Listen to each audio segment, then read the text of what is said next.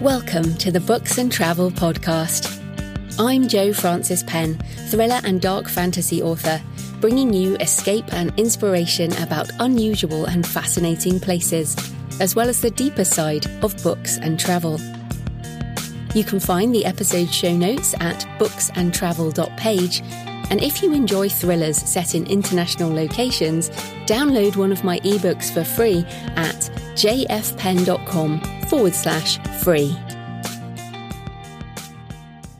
Hello travellers, I'm Jo Frances Penn, and in this episode I'm talking to Mark Probert about his motorcycle journey through Britain following the path of travel writer John Hillaby, 50 years after the original book. We talk about how the passing of time affects places and people, and we also talk about our own experience of feeling like we never have enough time, of wanting to see more and do more, and how the pandemic has only intensified that feeling. So I hope you enjoy the interview with Mark today.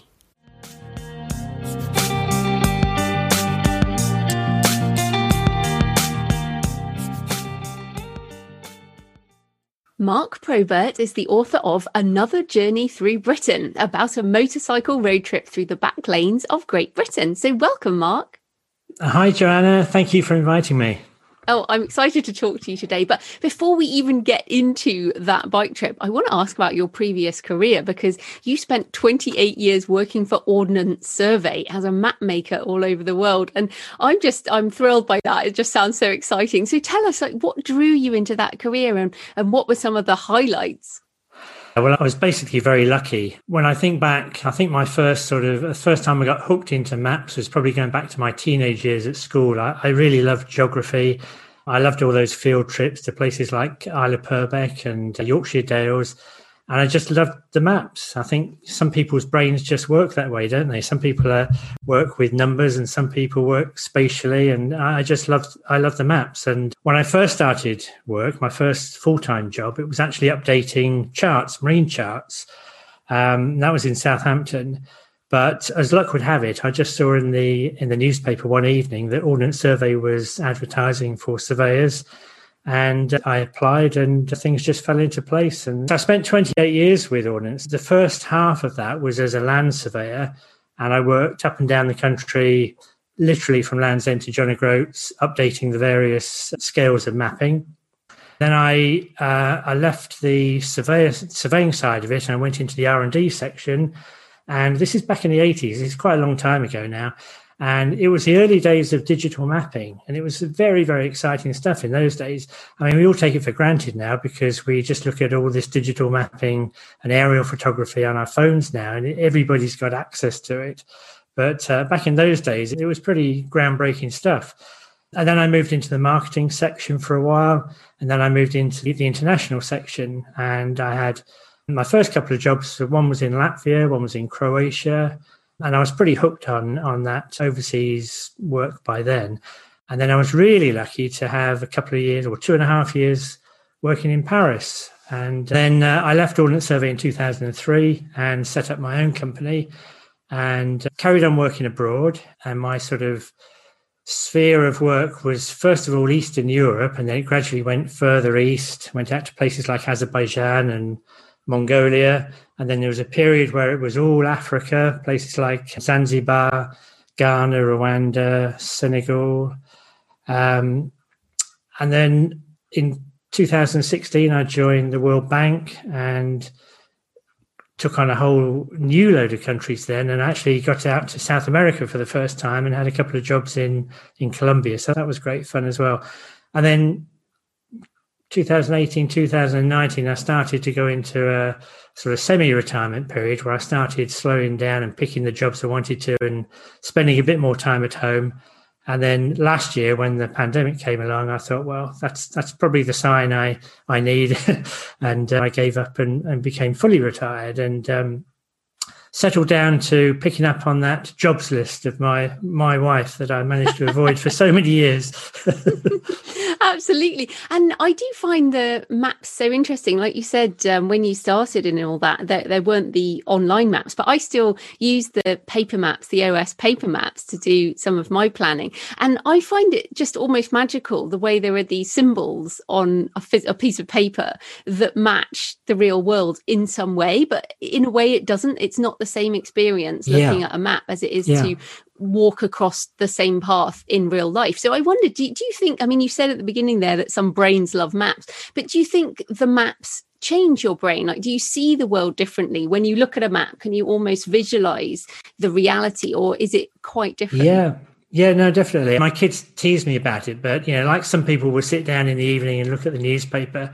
I'm quite happy picking out a map and just having a look at it. And if it's somewhere I've been before, yes, I can visualize all those places, the symbols are the trigger to see those places. If it's not somewhere I've been before, I can sort of get an idea, a pretty good idea of the lay of the land, particularly from the contours, from the see the height and the hills, that sort of thing. There's a story in the book where I talk about when I was up in Scotland at the end of my stint working on the Land Ranger maps. And I had my Keanu Reeves moment. I'm not sure if all your listeners will be aware of or familiar with the film The Matrix, but it's about a guy who lives in a virtual world. And there's one point in the film where he starts to actually see this. He realizes it's a virtual world, and he starts to see the digital files. He starts to see the digital world that he's living in. And I had my Keanu Reeves, the main character in The Matrix. I had my Keanu Reeves moment up in Scotland. I was coming back on the train from Inverness to Edinburgh, and I was staring out the window and daydreaming away. I was sort of, truth be told, I was probably nodding off, but I was in that sort of strange sort of semi-conscious period. And all of it, well, for about 2 or 3 seconds, I literally saw the world outside the train, the world going past as a 50 thou Land Ranger map. So I saw the pylon lines, the symbols, I saw the train line, I saw the woodland with the symbols, and it was just bizarre. And I sort of shook my head and said, whoa, this is crazy.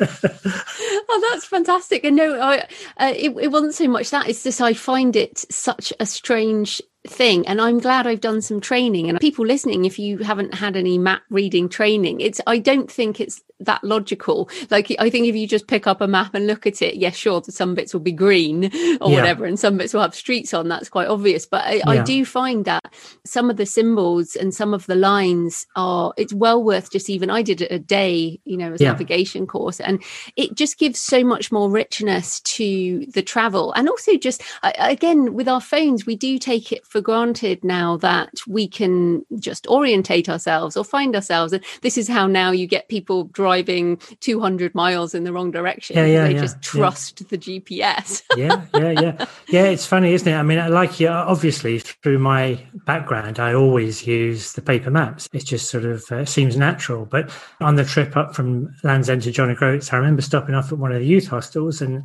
talking to the guy there, the warden, about maps. And he said, because I was expecting to see a whole bookcase of maps. And the guy said, well, nobody uses them these days. Everybody who comes here, they've got them all on their phone. They just either use their phone, or perhaps before they come here, they'll download something and print it off. And for somebody so used to using maps, that was a bit of a shocker. Quite strange. Right, well, let's get into the book. I mean, first of all, let's talk about the motorcycle trip, and also, I guess, even Great Britain, because you've travelled all over the world. So why motorcycle? What was the attraction, and I guess some of the pros and cons of using a motorbike? Yeah, well, I'm not, confession time now, I'm not really a major biker. I mean, I do enjoy it. I love it, in fact. In fact, the first time I got on this, the motorbike that I used for this trip, it's a Royal Enfield 500. I had a test drive and I went down Shirley High Street in Southampton, and I just couldn't get the smile off my face. It was just so much fun. It was great. But the main reason I used a motorbike was it was just practical, really. Just to give a bit of background on the reason or the rationale behind the trip, my favourite book of all time is A Journey Through Britain, and it was written by a guy called John Hillaby back in, it was published in 1968. And it's a story about his walk from Land's End to John O'Groats from Land's End up to John O'Groats over about 1,000 miles and about 3 months. And I read this as a teenager, and at the time I was completely lost in it. I loved it, and his style of writing was great. I loved the humour. I loved all the things he talked about, the geology and the social history of the areas. And I always thought it'd be lovely to do that. And I did the trip by bicycle myself with my 2 sons on bikes and my wife and my daughter in the motorhome 11 years ago. And I read the book again and I thought, wow, it'd be fantastic to do that trip myself, actually looking at the places that John Hillaby looked at, looking at the places he went to and comparing what he saw with what things are like now. And because some of the things, obviously the prehistory, that sort of thing doesn't change at all, but lots of things change, out of all recognition. So a good example is when he crossed over the River Severn, they were actually building the M4 at the time. And, we take for granted this fantastic network of motorways and A roads throughout the country now, but it wasn't always that way. So and also he talks about the characters along the way and the regional accents, all these sorts of things. And I thought it'd be great to do that journey again and to look specifically at the things that he noticed and see how they've changed over those 50 years. And as I mentioned before, I went into sort of semi-retirement about 2018, and I was not doing quite so many jobs. So then I thought, well, I've got the chance to do this now. I can do this Land's End John O'Groats trip in the footsteps or following the route that John Hillaby took. And I did consider walking it, but then I thought, not really sure if I could do that, which is a good excuse, isn't it? It does take a lot more time.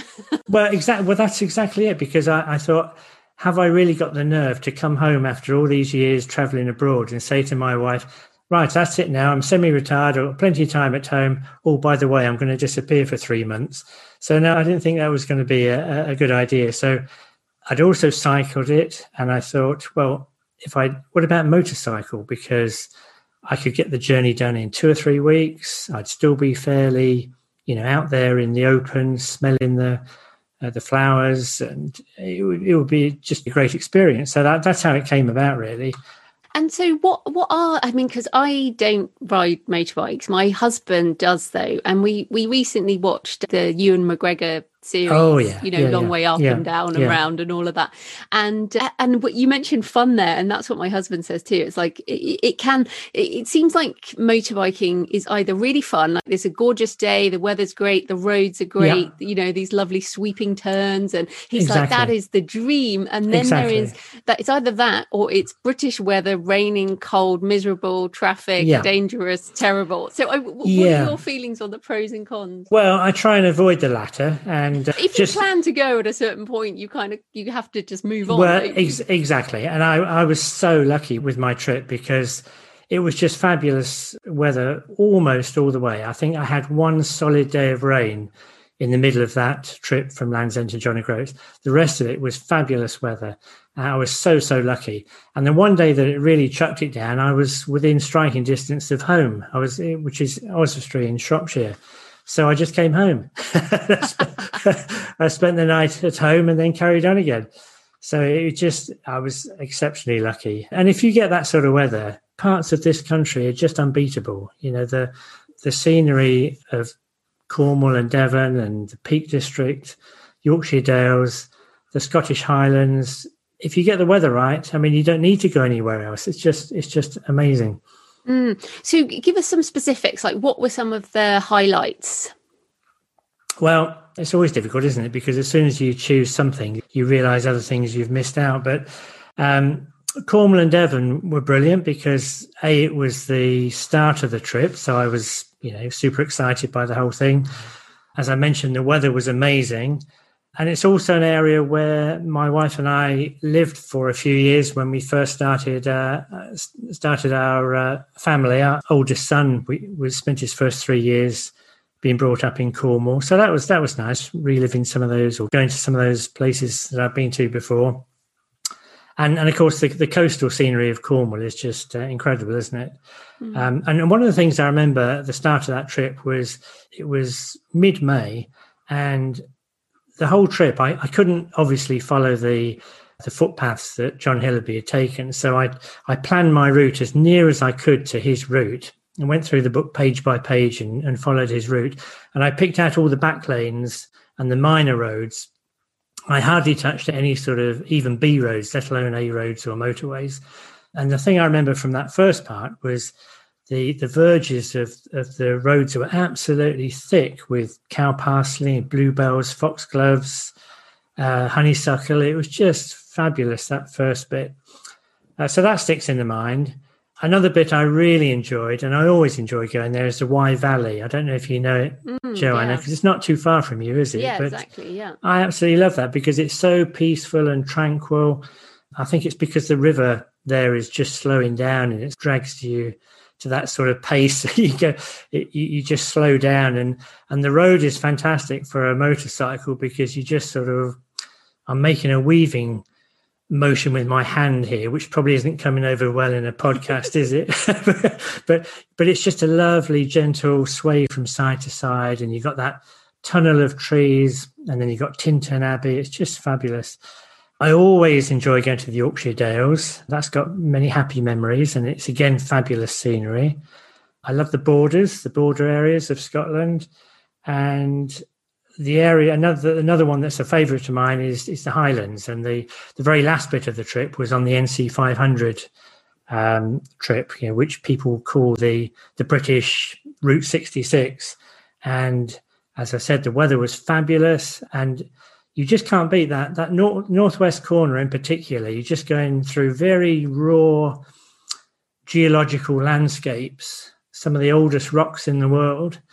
It's very bare and barren, but then you come across these amazing little coves with white sand, and you think, wow, that could be the Caribbean. It's just an incredible place to be on a good day. Yes, on a good day, indeed. Yeah, Scotland can be incredible, or not. Yes, but, yeah, yes. like I've seen plenty of the not. Yes, and we won't start on the midges. Yeah. Oh no, exactly. But it's interesting. I wondered. I mean, you mentioned that John Hillaby talked about the social history, and yes. You talked about maybe some of the things that have changed. I mean, you mentioned all the places you just mentioned were very much the natural side, which hasn't changed. So, what are some of the things that you thought, yeah, that has definitely changed? Obviously, you mentioned the motorway, but anything in particular towns or places you pass through that are quite different? Yeah, I think one of the most striking things was the decline of towns in Britain, and that's been exacerbated even more, of course, this last year with COVID. It was really striking just how many of them were suffering, and there were so many places where there were just shops with boarded up windows, and there's obviously a whole stack of reasons for that. There's the people turning to online shopping, people moving away from those areas for all sorts of reasons, moving to the big cities perhaps. But that was one of the striking images I had of the trip, just how much the towns in Britain had suffered. There was things like the change in energy. So back in the 1950s, a huge amount of Britain's energy came from coal, and that's all gone. And now, of course, you see the wind farms all over the place, something that John Hillaby would have never have seen. So I mentioned through the book as I go through and observe places, just how things have changed in terms of all sorts of aspects. All those big industries, the shipbuilding and the coal, even things like car manufacturing, they've all changed. Some of that's for the good. Probably, unless you're a die-hard miner, you probably wouldn't mourn the passing of the mines. But, for sure. And I mean, what about the positive changes? For example, food. British food used to be awful, and now we have a much more multicultural society. I bet you ate better than he did on his trip. Yes, I think so. Yes, I felt quite guilty about that because when I go on lots of cycling trips, and I don't feel at all guilty then because I'm replacing all that energy that I've lost. But yeah, I didn't have that excuse on the motorcycle. But I started off playing a little game when I started. I was trying to pick up sort of regional foods, and so I started off with the Cornish pasty, of course, and I had cheddar at Cheddar and plenty of cream teas. And I tried to change my diet as I worked my way up the country to keep it appropriate to the area. I think that's awesome. Curry in Birmingham, that would be an obvious exactly. one. Yeah, Bradford. No, that's great. So what were some of the challenges or difficulties that you faced along the way? I was very lucky, really. I didn't have that many challenges. I had one major hiccup when I had a puncture in Cheddar. But, in hindsight, even that was good because it gave me some great things to talk about, so to write about in the book. It was quite an interesting little adventure in itself. The only downside to that was I had planned to be camping in the Wye Valley that night. And instead of camping in the Wye Valley, I ended up in a travel lodge in Taunton on the Taunton bypass. So not quite the same sort of magic, but it did have an interesting aspect to it in the way the way the story panned out. I think one of the challenges is I planned it very well. I'm a super bit of an OCD planner, and I planned it into great detail, but leaving myself a bit of leeway if I needed to change things. But I realized that I was always wishing I had more time. Wherever I went to, I was always thinking, if I only had more time here, I should have built in more time for this. But on the other hand, I really wanted to make progress and see other things. And I think that's just in my nature. I'm always trying to move on and see other things. And you can't have it both ways, can you? You can't do that and spend a long time and get absorbed in a place. Well, it's interesting because I had just written down there the passing of time ? Just before you said that. And I was also thinking there, I mean, obviously that original book was in the 50s. You mentioned cycling this 11 years ago with your children. And of course, now, as you said, you're retired. There's a passing of time in your life as well as the passing of time in these books. And so to me, that is almost an emotional challenge, which is we're facing this memento mori, remember you will die, and if only I had more time is one of those things, as I'm 46, when am I 46, and I'm thinking the same thing. If only I had more time to do all the things I want to do. So was there that element of emotional challenge as you're in retirement and you're doing these things, and also some of these are very physical things that you're doing, and is that an awareness you have of the passing of time? Yeah, a little bit. I don't think I really noticed it on the Another Journey Through Britain, but I am conscious of it, and I'm conscious that I've got so many places I still want to go, so many journeys I still want to do. And none of us know, do we, just how long we've got. And I do deliberately try and keep myself fit and healthy. And I still like cycling. I still do an awful lot of walking. And when I go on these trips, I like to do them. Well, the India, I went on a trip to India last year, and you might say, well, I went with a friend of mine who's also in his 60s, and on the face of it, that sounds, well, there's a couple of old fellas trying to get their way from coast to coast in India over 5 weeks. That you'd think they'd choose a nice, easy way of doing that, but we didn't. We did it in a very, we chose just about every method of transport you could think of, and try to have as many experiences as possible. And like the third class travel on Indian Rail is a huge experience, I can tell you. I don't know if you've done it, Joanna. No, I have been on Indian Railway, but I went in the first class. but I was happy just to push myself into these things, and we had a camel ride through the desert, slept in the desert overnight, and I just love doing all these things, all these experiences. But you're right, I look ahead and I think I've got these various trips lined up that I'd like to do. And I just think, well, I've got to get on with it. Yeah, exactly. And we just don't know. But then I guess that's interesting because, of course, the trip in India takes quite a different type of planning to motorcycling through Britain. But if people, I mean, obviously you're British, we're British. If people, people from other countries are listening and might want to come and do such a trip, given that you were planning it as a Brit, any tips for planning a trip like that through Britain?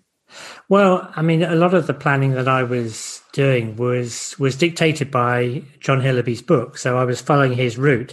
And what I did was I just looked at his route, and I looked at the places where I could practically go on a motorbike because I obviously couldn't follow all the paths he took. And then I did lots of internet research on those places and made lots of notes about places to go. I didn't book up my accommodation the whole way. I just booked up maybe 3 or 4 nights in advance, but I had a route that I wanted to follow. I knew the sort of locations I'd be staying in most nights. And throughout the book, what I tried to do was to keep 3 strands going. Right? So I wrote about my trip, but I didn't want to do it as just a boring, I started here, then I went there, and then I went there, and then I went there. I mean, I did that as part of the book, but then I also put in lots of descriptions about the places, the people I met, and some of the history of those places. And then the third strand I tried to weave into that was the John Hillaby part of it, what he had experienced in those places and what I found along the way. So, yeah, it was uber planned to some extent, but there was an element of flexibility in there. So, for example, when I had the puncture, I was able to stay overnight in Taunton, which was 25 miles from where I'd started my day's travel. John Hillaby probably would have walked further than that. But because I was on a motorbike, I was able to make up the ground the next day. And that gave me a bit of flexibility that I probably wouldn't have had if I was walking. And I mean, obviously, you've mentioned there that you've got lots of trips planned and lots of things you want to do. But has the pandemic changed your opinion on travel at all? Are we going to go back to how we used to do things? What do you think will change? Well, my appetite for travel certainly hasn't changed. I mean, every Sunday when I look at the travel pages in the papers, I just think, wow, I want to go there. And when I listen to your podcasts, I think... Me too. I just think, wow, that's amazing. I remember you had one a few weeks back with a guy talking about Sichuan and Tibet. Yeah. And to begin with, I was thinking, I don't know much about that. I'll listen anyway, just to see what it's like. And then by about halfway, I was thinking, I need to go there. That sounds amazing. And you had somebody on, you had Katerina on talking about Vienna, didn't you? Yes, absolutely. I'm going to Vienna once I can, once we are. But it's funny, I feel the same way. I feel like I don't want to change the way I want to travel. But then I guess I've always been someone who tries to be respectful in my travel. Yes. I think a lot of the stuff about mindless travel, that might change. But you and people listening, and I think, the guests on this show, I think we're all pretty mindful about our travel anyway. Yes. Yeah, so my appetite's certainly not changed. I mean, practically, we haven't been able to do it, have we? So I've done lots and lots of walking. We're very fortunate because we live in some beautiful Shropshire countryside, and I've just explored all the lanes around here. I've just been everywhere around within a sort of, 5-7 mile range of here, and I've just been out pretty much every day walking. I've done over nearly 400 miles, I'd say, this year, just walking around the lanes around here, just getting out every day. So, I mean, even that is fantastic because you get out into the nature and you see the changing seasons. And even though we've had our wings clipped in terms of going abroad, there's still things you can do. You can still get out there and do things, can't you? Yeah, and I feel like maybe I don't know if I did take it for granted, but I think that I'm going to be even more grateful when we are back out in the world. And I don't want to forget this period. I feel like it's very important that we remember how it felt to not be able to travel. You know what I mean? Agree. Absolutely. I think we did take it I know I took it for granted because it was my job for many years, and I would just jump on a plane and go somewhere halfway around the world, and I'll be working there for 2 or 3 weeks. And I'd just jump on a plane and come back again. It was just a way of life. And you just take that for granted. And I mean, I was very lucky in a way that the pandemic came at a time when I was packing up work anyway. I mean, if I was in the middle of my career and that happened, I might see things differently. But it wasn't such a tough thing for me. If anything, it was in some ways a good thing because it made me say, right, I'm going to stop now and move on to the next chapter. And then just while you were doing the trip, so obviously you're on a motorbike, your hands are on the handlebars and you're concentrating. So how did you record it in order to write the book? Were you writing a journal in the evening, or did you stop to take photos, or how did you actually log the trip as you did it? Yeah, bits of all of that. I was actually writing a blog along the way. I mentioned that my family did the Land's End John O'Groats bike ride back in 2010. And for the few years after that, my two sons and I did some other very long distance bike rides. So we went down to Milan one year and cycled back home. Another year we went from end to end in Ireland, and another year we went across the Pyrenees. And each time we did that, my two sons would do a film of it, and they'd write up a blog and report every day on our progress. So when I did my Land's End John O'Groats trip, I thought, well, I might not be able to manage all the filming, but at least I can keep a blog. And so I did that and took thousands of pictures. I don't think it's any exaggeration to say it was thousands. So at the end of the day, and it was a bit of a pain if I'm being honest, I would sit down and I would go through the day's events, write it up on the blog, write up a few other notes, pick out a few photographs to put on the blog. So I had my diary being built up day by day through that method. And then when it came to write the book, I was able to take out quite a bit of that blog content and put it into Word. And it was my starting point. It was sort of framework for the book. And it's interesting because I had, I think it was the last show with Steve on hidden travel. And we're reflecting on whether actually knowing that you're going to report on something, say with photos or a blog post, changes your experience of it. As in, what you're actually doing is curating for an audience almost first. So how do you feel about that? Yeah, I heard that. And it was really interesting. He was talking about the moments, wasn't he? And the photos. And I must admit, I have got a bit sucked into that, because I can remember riding along on the bike and then coming around a corner and I would say, wow, that's an amazing photo. I'm going to have to stop. That would look great in the blog. And then I felt guilty about it. I thought, well, I shouldn't be doing that. I should be enjoying the moment. I should be just seeing it for what it is and enjoying it at that time, rather than always thinking, well, what's going to make a good photo and what's going to look good in the blog. I think we're all a lot of us are guilty of that, aren't we? And I try and fight against it, but it's definitely there. Yeah, and it's funny because I also swing backwards and forwards, but equally, so I went to Bristol. I mean, you know Bristol, it's not very far from where I am in Bath, and the Suspension Bridge, my mum lives in that area. And I've seen the Suspension Bridge many, many times. I went to school in Bristol, but what I now try and do, I think what is almost a good thing, is that I try and see it with the eyes of an outsider, which is most of the people looking at my Instagram feed, for example, are don't know Bristol, don't know the Suspension Bridge, think that actually that's really interesting. Or like you mentioned, the bluebells on a sort of side road is interesting to someone who doesn't see bluebells in their area. And so in my mind, part of our ecosystem of people who love travel is sharing what might be ordinary for us, or that we are actually loving and enjoying, so that other people can experience that too. So I'm seeing it as a positive thing.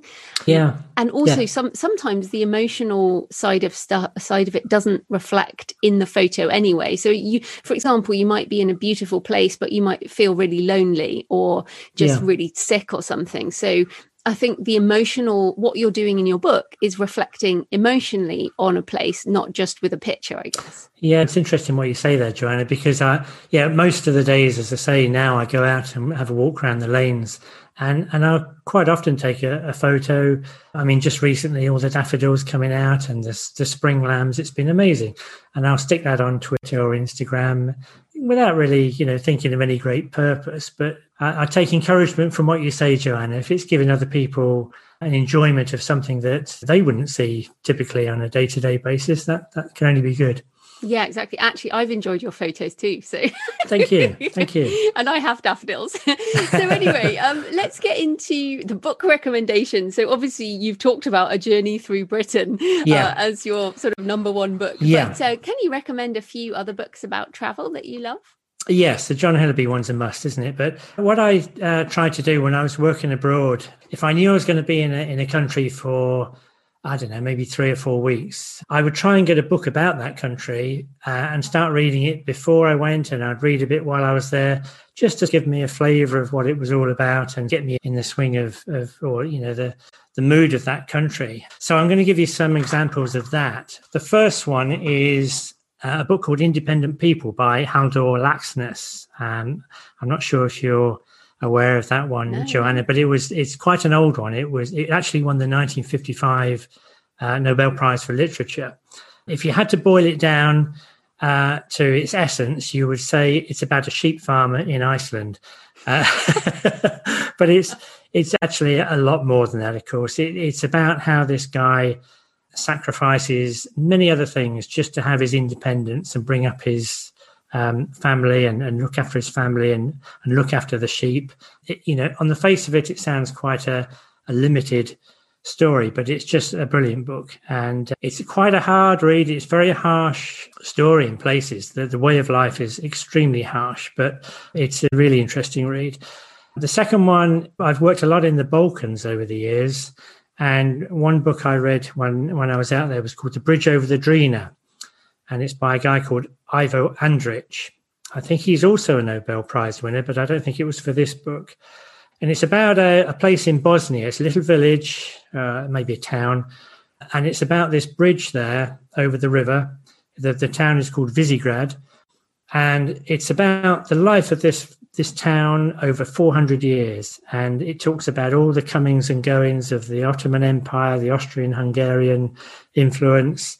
So it doesn't look at all there's all these major things happening in the region, but it's just looking at the day-to-day life of those people around the bridge, in the shops and the houses around that bridge over that period of time. And so it's a sort of ordinary people's story.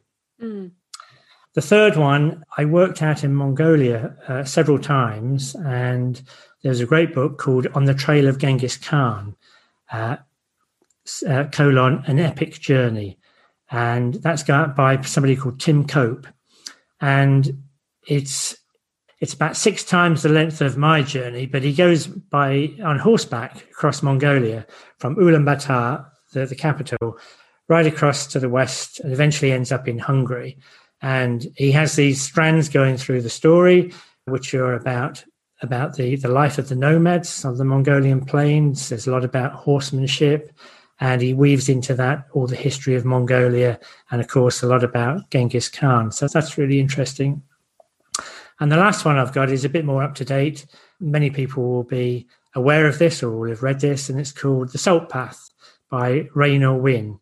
I'm glad you mentioned that one. Yes, and it's really interesting for people who haven't read it yet. It's about a person. It's the author and her husband lose their home through no fault of their own. They're in the 50s, and then the guy has a diagnosis of a terminal illness, and their sort of response to this is to go on to set off on a walk, and they walk around the southwest coastal path. And I can't give any spoilers because I haven't finished it myself yet, but I'm loving it so far. Well, and that book is a great example, and I think the reason it's won here in the UK, it's won many awards and is doing really well. I think that's an example of this emotional resonance that travel, I think, has. And I mean, you mentioned it. I mean, a good travel book is not just I went here and then I went here and I went here. It has to have other depth to it. And it's so interesting, isn't it? I mean, obviously we're not going to get too deep and meaningful today, but way back I was married the first time and my husband left me, and of course I was devastated, and my choice was to leave and go traveling in Egypt. Well, it's the obvious choice, Joanne. Yeah, obviously, and it's so funny because when you mentioned that, I thought about it again, because maybe that's something about our character is that travel is, obviously we love travel for the experience, but I feel like travel is everything. It's a way to heal. It's a way to, like you said, you want to keep moving, and I feel the same way. Yeah. I mean, talking of this emotional side of it, the trip I had to India last year had a very nice sort of finale to it, because we travelled from Mumbai in the west and we went on a very strange circuitous route across to Kolkata at the end. But then I popped over to Bangladesh, or we popped over to Bangladesh for a couple of days, because my mum and dad actually met when they were in India, and it's now Bangladesh. And my father was in the RAF. This was at the end of the war, Second World War. My father was in the RAF, and he commanded a group of air sea rescue boats. And my mum was in the Red Cross, and they met out in India. And then he came back to Britain and got married. And a few years later, there was me. So it was almost like a pilgrimage. You've had a couple of podcasts recently about pilgrimages. And it was a very emotional trip for me to go back to see that place where they met and where things started off for them. It was very, very moving. Oh, that's great. Right. So where can people find you and your book online? Right. Well, my website is my initials and my name. It's mgprobert.com. I have a Facebook page, which is Mark Probert Author. And my Twitter account is @mgprobert. And for consistency, my Instagram is mgprobert. Fantastic. Well, thanks so much for your time, Mark. That was great. Thank you very much. Thank you for asking me, Joanna. Thanks for joining me today on the Books and Travel podcast. I hope you found a moment of escape. You can find the episode show notes at booksandtravel.page. And if you enjoy thrillers set in international locations, download one of my books for free at jfpen.com/free. Happy travels until next time.